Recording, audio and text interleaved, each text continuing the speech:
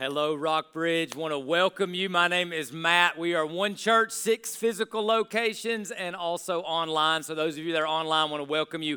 However you have engaged with us, thank you so much. We're in the middle of a series taking us through the entire book of 1 Corinthians. So if you have your Bibles, you can turn them on, open them up. We'll be in 1 Corinthians 8. But before we get there, I just want to remind you of a couple of opportunities. So, hey, if you just ever need to talk to someone and are in any of these locations, all 6 of our physical locations, we've got staff, pastors, elders that just are having coffee and they're maybe doing some emails or talking on the phone, but they'd be happy to say hello, happy to answer a question, happy to talk to you. This is where they're at all 6 of our physical locations. Just a great opportunity for us to be in the community and interact with folks. Also want to just remind us we have launched a new process for membership, and we believe being a member of a church is biblical and necessary as part of our followership of Jesus. We call our process going all in. So at all of our campuses, there's just opportunities for that. It is a great way, even if you're just kicking the tires on Rockbridge and kind of want to test drive who we are and what we're about, you can ask questions and we'll help you in this process learn more about Rockbridge Community Church, who we are, why we exist, and what we believe our mission and our vision are. All right, so we are in this series called Ripple Effect, and what we have said in this series is that when Christ died on the cross and Christ rose from the dead, those are historical facts, it is a giant ripple effect in the human heart. It affects the human condition, and it affects everything. It's designed that way by God, and so Paul is writing to a church that's kind of messed up, right? There's hope for us, right? It is a messed up situation in a messed up pagan city, and Paul is writing in a corrective tone, but born from love, that they would know the full effect of the cross of Jesus Christ. So that's an overview just to catch you up in case you have missed some of these. They're all online as well if you want to catch up. So today we're going to talk about something that really affects and relates to all of us, because all of us make decisions. All of us then sometimes second guess those decisions. All of us have a think about certain things, and sometimes we're like, man, am I thinking about this correctly? So you've asked these questions, right? Have I made the right decision? Have I handled myself in the right way? Is my thinking on this right? Or is my thinking on this correct? Now, for some of you, you're kind of wired to be a second guesser, and you're wired to doubt yourself. Maybe you're even a little indecisive, and so you're like, man, yes, and that's kind of where you are now. Or you make a decision, and it's like months and years later, you're still asking these questions. Others of you, you're more decisive. Some people might say you're more impulsive, and you ask these questions, but you ask them like in a 30-second span, and then you move forward with it. Now, what we're going to see in the text today is it's not so much these questions, but it's what gives us or what influences the answers to these questions. So you kind of think, did I make the right decision? Am I thinking right about this? And you filter it, sometimes subconsciously, through several factors, one or more of these, right? You may filter it through your past, your personal preference, or your pride. How does it affect me? Does it help me? Does it advance me? Does it hurt me, right? So you filter your thoughts, your decisions through that. Sometimes we filter through principle or conviction. This is a principle for me. It's a conviction. It's like gravity, and I won't violate gravity, right? We all have biases. Biases, meaning we see the world a certain way, and we have this thing called confirmation bias. Everybody has it where, hey, I think this way, and then I just go look for other people to confirm the way I think or the way I feel. Pretty dangerous to be that way, but we do that as part of our human nature.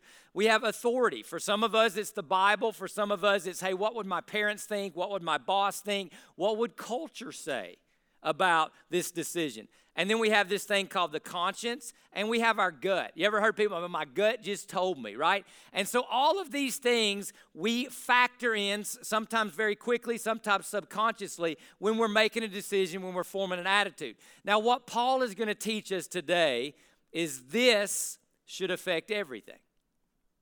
So when you decide to do something, the cross, Jesus' death, burial, and resurrection, what we call the good news, has an influence, has an impact, should come into how you make decisions and how you think. Now, here's what we've said is so challenging, and it's why some people quit coming to church. It's why some people don't get anything out of the Bible because they're like, hey, I don't see how this affects how I live, how I spend my Mondays and what I do on Friday nights. I don't see how this applies to so many decisions and so many things in my life. Yeah, I might believe in this. Yes, I might be at church around Easter time, but really what? I just got to go out and do my thing because this doesn't affect how I think and how I make decisions in about 95% of cases.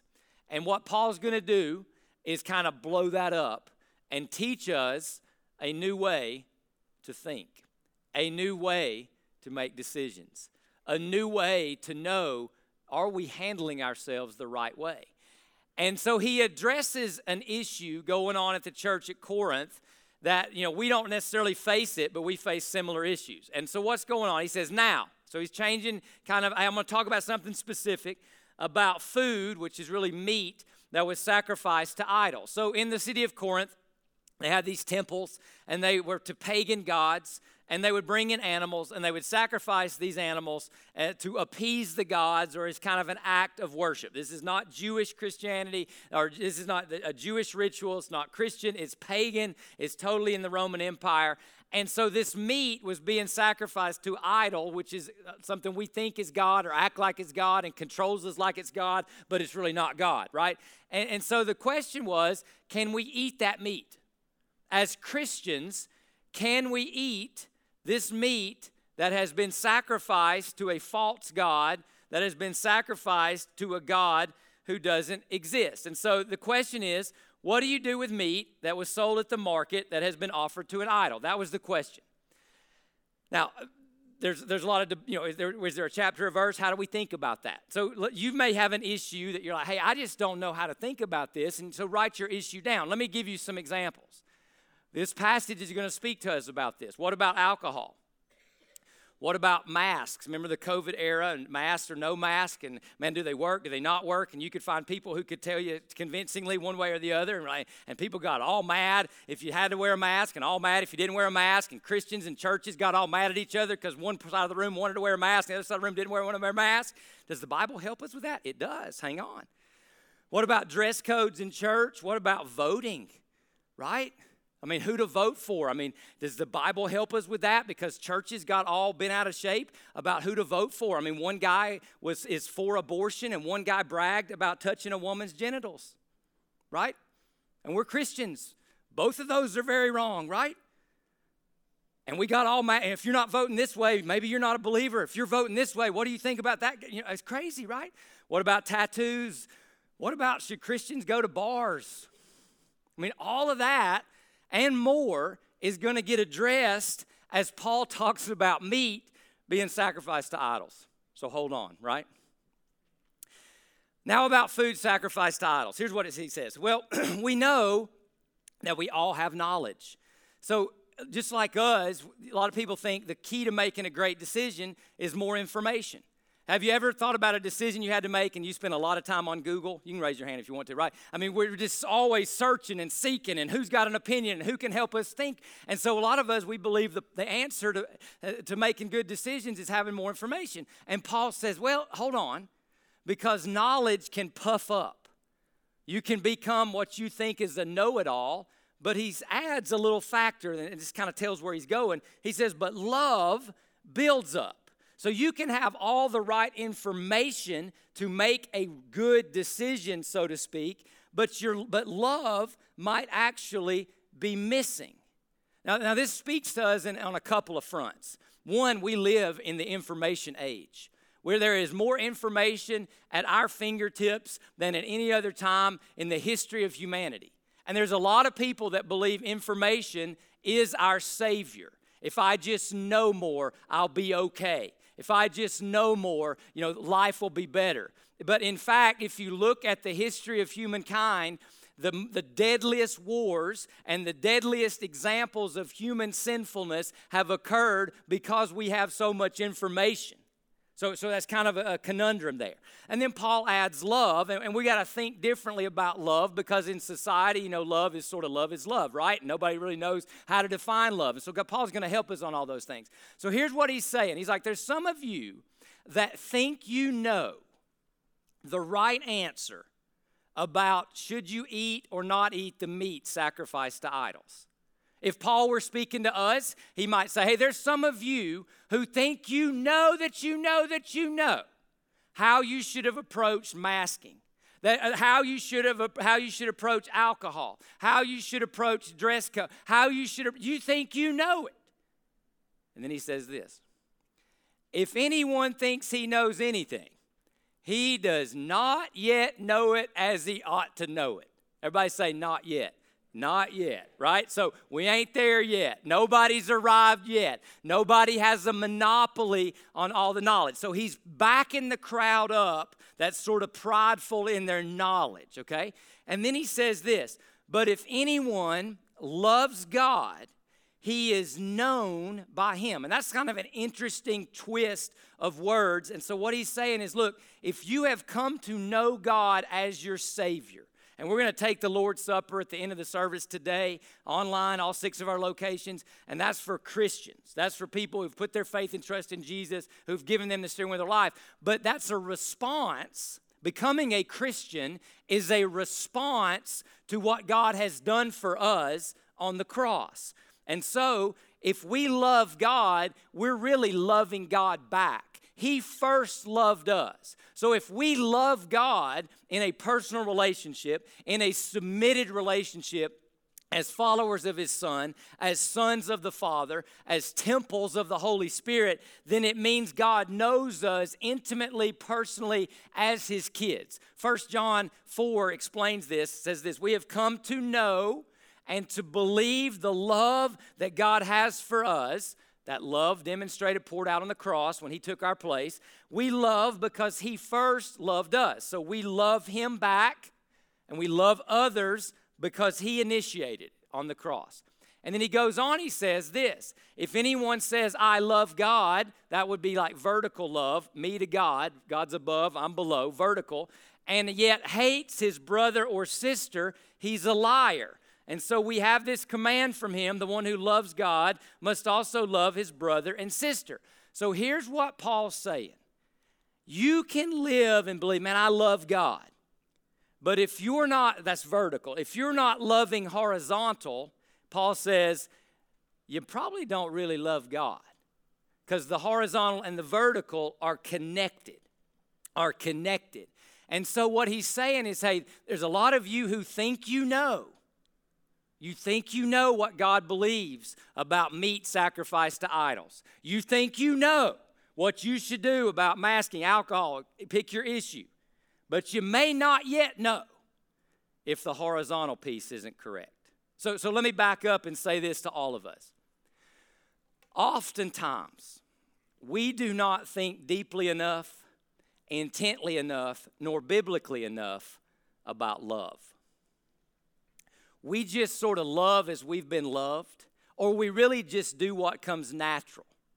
It's like why in marriage, when you're first dating and you kind of get the feeling and, you really are intentional about dates and you're intentional about texts or handwritten notes or contact or how you spend your time. And then you get married and then you have the honeymoon and then you go to, life happens and you find yourself becoming less intentional, less deliberate, and you're not thinking deeply about, man, how do I love my wife, or how do I love my husband, or how do I best love my family? And a lot of times that's where we are. We just get in our 24/7 rat race. When's the last time you thought, man, am I loving my family the right way? When's the last time you thought, am I loving my neighbor the right way? When's the last time you thought, man, the person that I work with on second shift, am I loving him or her the right way? We just don't think that way, right? We think, man, we need milk tonight, right? That's just kind of where we are. And Paul's saying, let's just, before we rush to judgment on the whole meat sacrifice to idols thing, we got to stop and think about love as it has been given to us by Jesus Christ on the cross. That's the ripple effect. Now, so he comes back, And he's like, okay, let's go back and let's talk about our issue, our first century issue. You've got your issue, I've got mine, but this issue informs ours. About eating food sacrificed to idols. Well, then we know that an idol is nothing in the world and that there is no God but one. So look what he's using. He's using that word again. Man, we know those idols were not real gods. The real God is the Father, Son, and Holy Spirit. The real God put himself on a cross for us instead of us. 3 days later, he rose again from the dead, verified he's the Son of God, validated his identity. So we know the real God. So the argument is, because he's the real God, that meat sacrificed to idols, there's nothing wrong with eating it because those weren't really gods. Because we know there's only one God. And he kind of expands upon that. He says, for even if there are so-called gods, whether in heaven or on earth, as there are many gods and many lords, yet for us there is one God, the Father. And he basically gives Christianity theology in a nutshell. He repeats what's called the Shema. It's in Deuteronomy. There's only one God. It's Yahweh, or the Father, Son, Holy Spirit. Jesus is the Messiah. So he says there's only one God, the Father. All things are from him, and we exist for him. And then there is one Lord, Jesus Christ. All things are through him, and we exist through him as well. So here's what Paul's saying. On the surface, there's nothing wrong with eating the meat. Okay? You know, there's some people who say, hey, Matt, can I have a beer? On the surface, there's nothing wrong with it. Hey, what about, should we wear masks? Should we not wear masks? On the surface, that's what he would say. You're taking some issues and kind of blowing them out of proportion. But on the surface, there's nothing wrong with eating the meat. And then the second thing that's just clear in the text is this. At a very deep foundational and formational level, Christ's followers stand upon, agree upon, and unify around one central truth. And that central truth is there's one God, Creator, Savior, Lord, and we have one goal. We exist for him, and we exist for his glory. So on the surface, this is what Christians agree upon. There's some issues we don't agree upon, but this is the one we agree upon. And on the surface level, there's nothing wrong with eating the meat. Now, let's close in prayer and go home, right? On the surface, there's nothing wrong if I go do what this thing, if I go do that. No, on the surface, there's nothing wrong with it. And I agree with this, Matt. Yeah, there's nothing wrong with it. Let's close in prayer and go home. But he doesn't end his thinking there, because he's pushing us deeper into the heart of God on the cross. And the heart of God on the cross is love for sinners and rebels like you and me. So here's what he says. However, not everyone has this knowledge. So he's basically saying, listen, you're assuming something. You're assuming everybody comes to faith in Christ the same way. You're assuming everybody kind of had the same spiritual starting point, and everybody kind of comes in, and there's this aha moment, and we're all the same as Christians. And everybody looks at every issue the same, and everybody's going to agree about meat sacrificed to idols, or how to vote, or who to vote for, or where to wear a mask, not to wear a mask, or you should or you shouldn't go to bars, or you should or you shouldn't get tattoos. Everybody's just going to think the same way about that kind of stuff. No, they're not. No, they're not. Because we all come in with different stories, with different backgrounds. So Paul is concerned about the church being unified around the one foundational truth and not coming unglued around these other peripheral, non-foundational issues such as meat. That's what he's concerned about. So how do people that don't have the same spiritual starting point, how do people who see issues differently that are not explicitly tied to that foundational truth, how do people unify? How do people agree? How do people come together? How do people stand together? He's teaching it. Remember, not everybody has the same starting point. And here's what he says. Some people have been so used to idolatry up until now that when they eat food sacrificed to an idol, their conscience, and he says it's weak or it's immature or it's not fully formed, their conscience is defiled. So here's what he's saying, okay? He's saying, listen, Imagine someone who has been going to the temple of Athena or Zeus, or you pick your pagan Roman Greek fake god, and they have been going there all their life, and they've been sacrificing meat to idols because that's how they were raised. That's what's prevalent in their culture. That's all they know. And then one day, they hear the gospel of Jesus Christ. They realize they're a sinner in need of saving. Their goodness won't save them. Their culture won't save them. Their false gods won't save them. Only a crucified and resurrected Savior named Jesus Christ, the Son of God, can save them.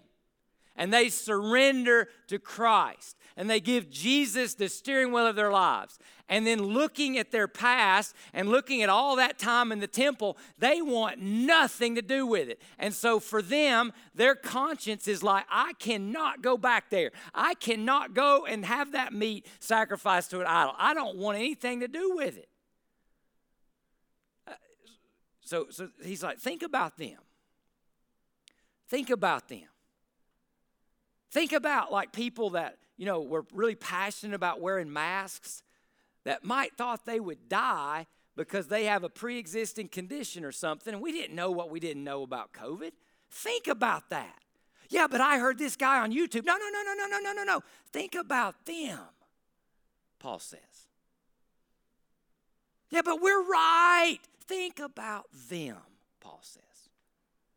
And he's going to keep expounding upon this. But to understand something, we got to zero in on this word conscience. Everybody in this room, everybody listening, has a conscience. Here's what we just understand for our conscience. It's our personal sense of right or wrong.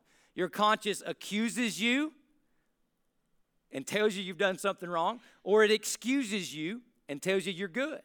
Your conscience will look back and convict you, should have done that differently, or it'll reassure you. Good job. All right? The reality is nobody has a perfect conscience. And here's why. Your conscience gets set and your conscience can change. Your conscience is not a thermometer, it's a thermostat. It measures and it sets the temperature.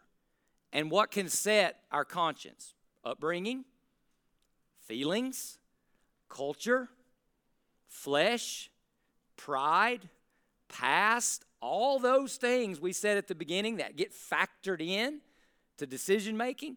That's kind of things that can set our conscience. But Paul is going to push us because the conscience is a gift from God.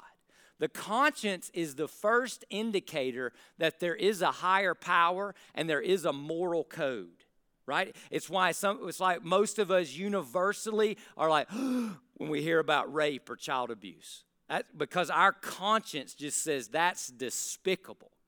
If there's no God and no creator and no one who gave us a moral DNA, how do we explain moral outrage? It's a factor of the conscience. But nobody has a perfect conscience.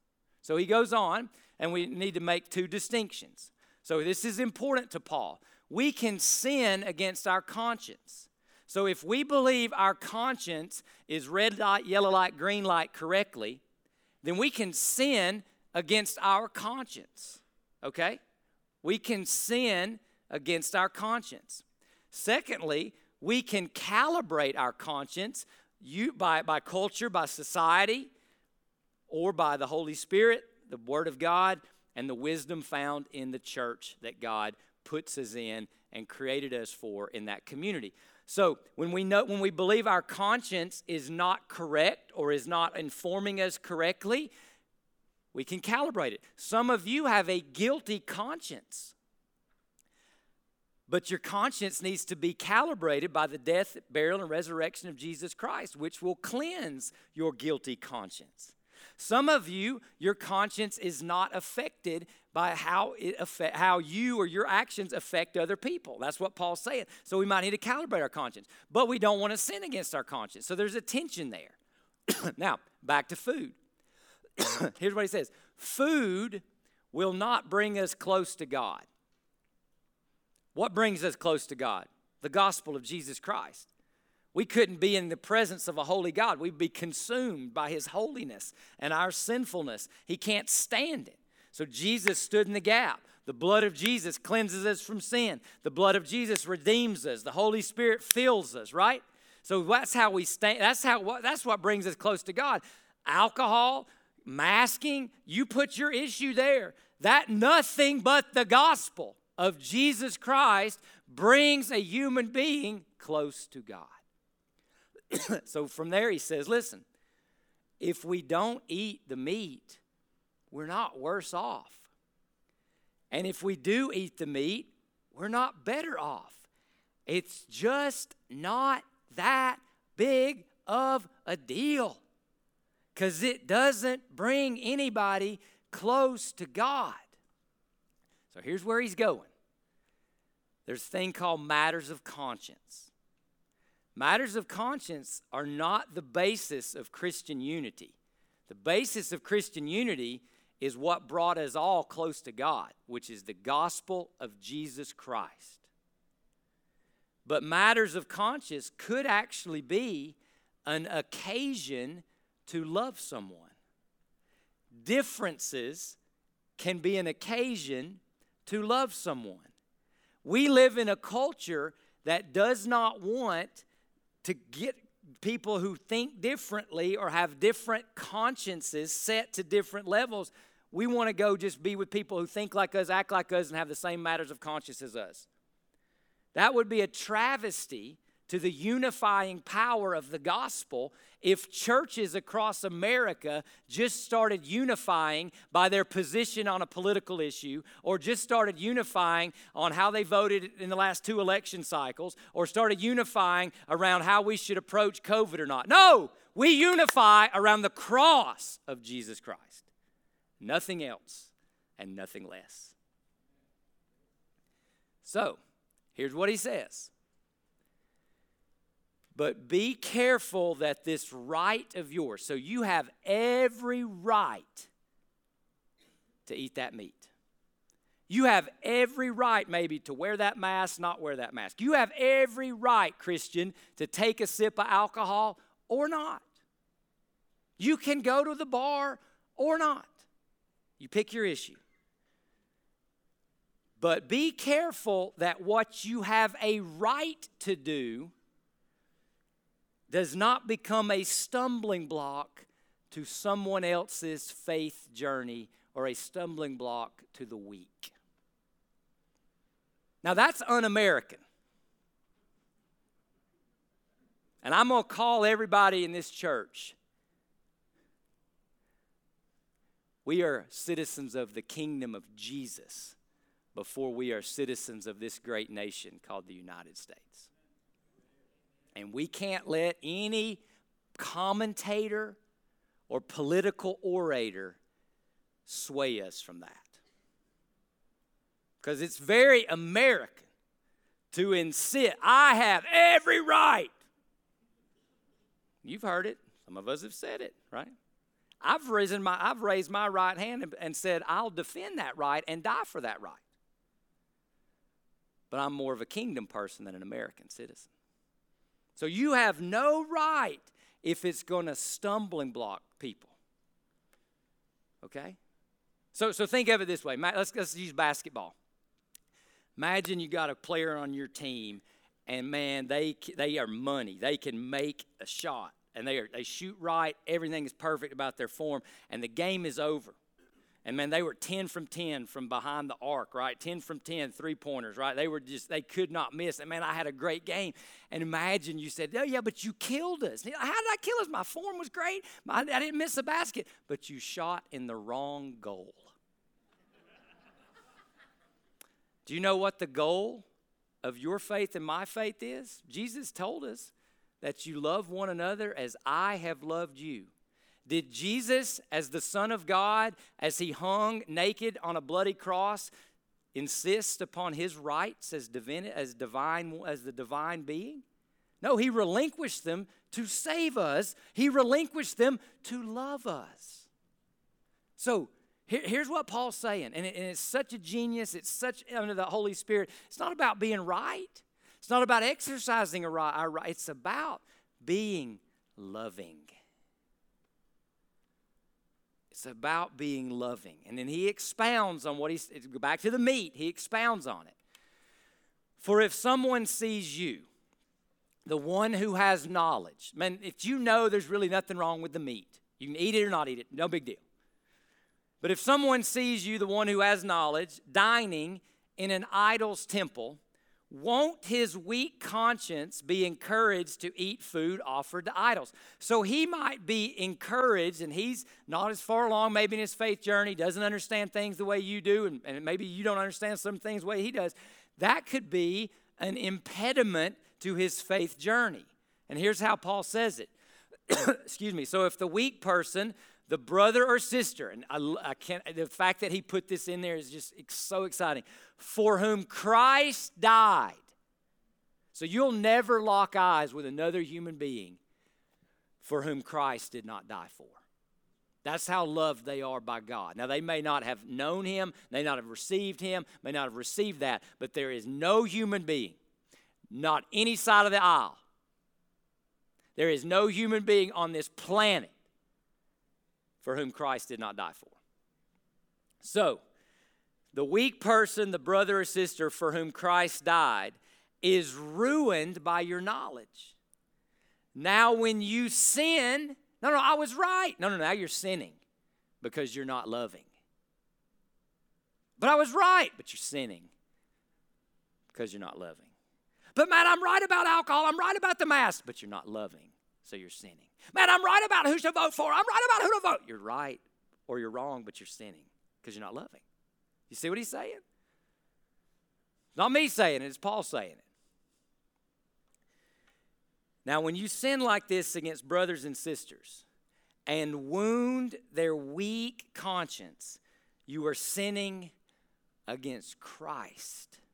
So Paul is saying, listen, we can't ask someone to violate a matter of conscience because a matter of conscience is not a matter of unity. Unity is Christ died for us. Matters of conscience can also be matters of disagreement, but they don't have to be matters of division. See it? Disagreement, but not division. Unity, Christ died. Therefore, here's where Paul lands. If food causes my brother or sister to fall, I will never again eat meat, so that I won't cause my brother or sister to fall. So I will not do anything that could in any way hinder the faith journey of another human being. And let me just be honest with you. You have to think about this because there are certain contexts where, like if you go to New York City and do certain things, people don't even think about it. If you did those same things down here in the Bible Belt, you'd cause people to stumble. You got to think about it. Where am I? How do people look at this issue? How do people perceive my actions? Am I going to come across as loving or unloving? And those of us, Paul would say, who are mature should always seek to get love right, first, foremost, and always. So here's the truth. We can be right and still be sinning. And then differences, according to Paul, and I agree, are an occasion for love. Differences are an occasion for love. So, I want to give you 3 questions. And I believe you can filter virtually any attitude, any action, any decision, any choice through these 3 questions. And they're not, none of them are going to be, well, what's my gut telling me to do? None of them are going to be, what do we do because we live in America? All of them are going to come, what do we do because we're kingdoms? We're citizens of the kingdom of the Son who died so we could have access and entry into that kingdom. Here they are. What does the Bible say? What does God's word say? Ultimately, our conscience is constantly being transformed to align more, to be calibrated more with God's word. Secondly, what is my conscience telling me? The conscience is a real factor. is a real factor. And Paul says, don't violate your conscience, and don't cause anybody else to violate their conscience either by how you proposition things or decide or act or something. So pay attention to your conscience. But also be humble about your conscience, because your conscience is not perfect and needs to be calibrated. And then the third thing, and this is the genius of Paul, will this build others up, and will it show love to them? Will this build others up, and will it show love to them? 3 questions. 3 questions to shape and reshape our conscience. 3 questions that point us back to the cross of Jesus Christ. 3 questions that remind us, what did Jesus do? Jesus came according to the Word of God. He accomplished what the Word of God said the Messiah would accomplish. He died for you. He died for me. He died for us. He died instead of us. And the love of Jesus grips our heart and becomes what controls us, is the fact that we have been loved by Him. And so we want to give that love to others. So here's what I know. There's not a single person listening to me that doesn't have the need to be loved the way Christ has loved. And there's not a single person who doesn't need to look right now, with the assistance of God's Word and the assistance of the Holy Spirit, at how has your conscience been set? Has your conscience become oversensitive to culture? Has your conscience become oversensitive to politics? Has your conscience become oversensitive to past trauma? Has your conscience been seared? So things that you know should bother you are no longer bothering you. And so I want us to take our need for love and also our need to humbly put our conscience on the table for God's examination and, if necessary, recalibration. And I want us to read this scripture, and then we take the Lord's Supper together. How much more will the blood of Jesus Christ, who through the eternal Spirit offered Himself unblemished or perfect to God, cleanse our consciences from acts that lead to death, so that we may serve the living God. And we serve the living God by loving horizontally as He has loved us vertically. And it's that vertical love that the Lord's Supper reminds us of. So on the night that Jesus was betrayed, He took bread, and after He had given thanks, He broke it. He said, "Take, eat, this is my body which is broken for you." In the same manner, after supper, He took also the cup, and He said, "This cup is the new covenant in my blood, which is poured out for you. Do this in remembrance of me. For as often as you eat this bread and drink this cup, you proclaim the Lord's death until He comes." You remind yourself of His love for you. You remind yourself of the ripple effect the cross has in the human heart. You remind yourself that no one can love you like Christ. And you recalibrate your conscience to His Word and to the gospel of Jesus Christ. I'm going to pray. You can take time to stay seated. If you need to confess something, confess. Don't take communion without confession. If you need to examine and ask God to look inside of you and look at your conscience, give that to Him. And then when you're ready, if you have given your life to Jesus Christ, you observe the Lord's Supper and you continue worshiping with us wherever you are. And I pray that God's Word has penetrated deep inside of all of us, such that our consciences are being changed, being set to the love of God in Christ.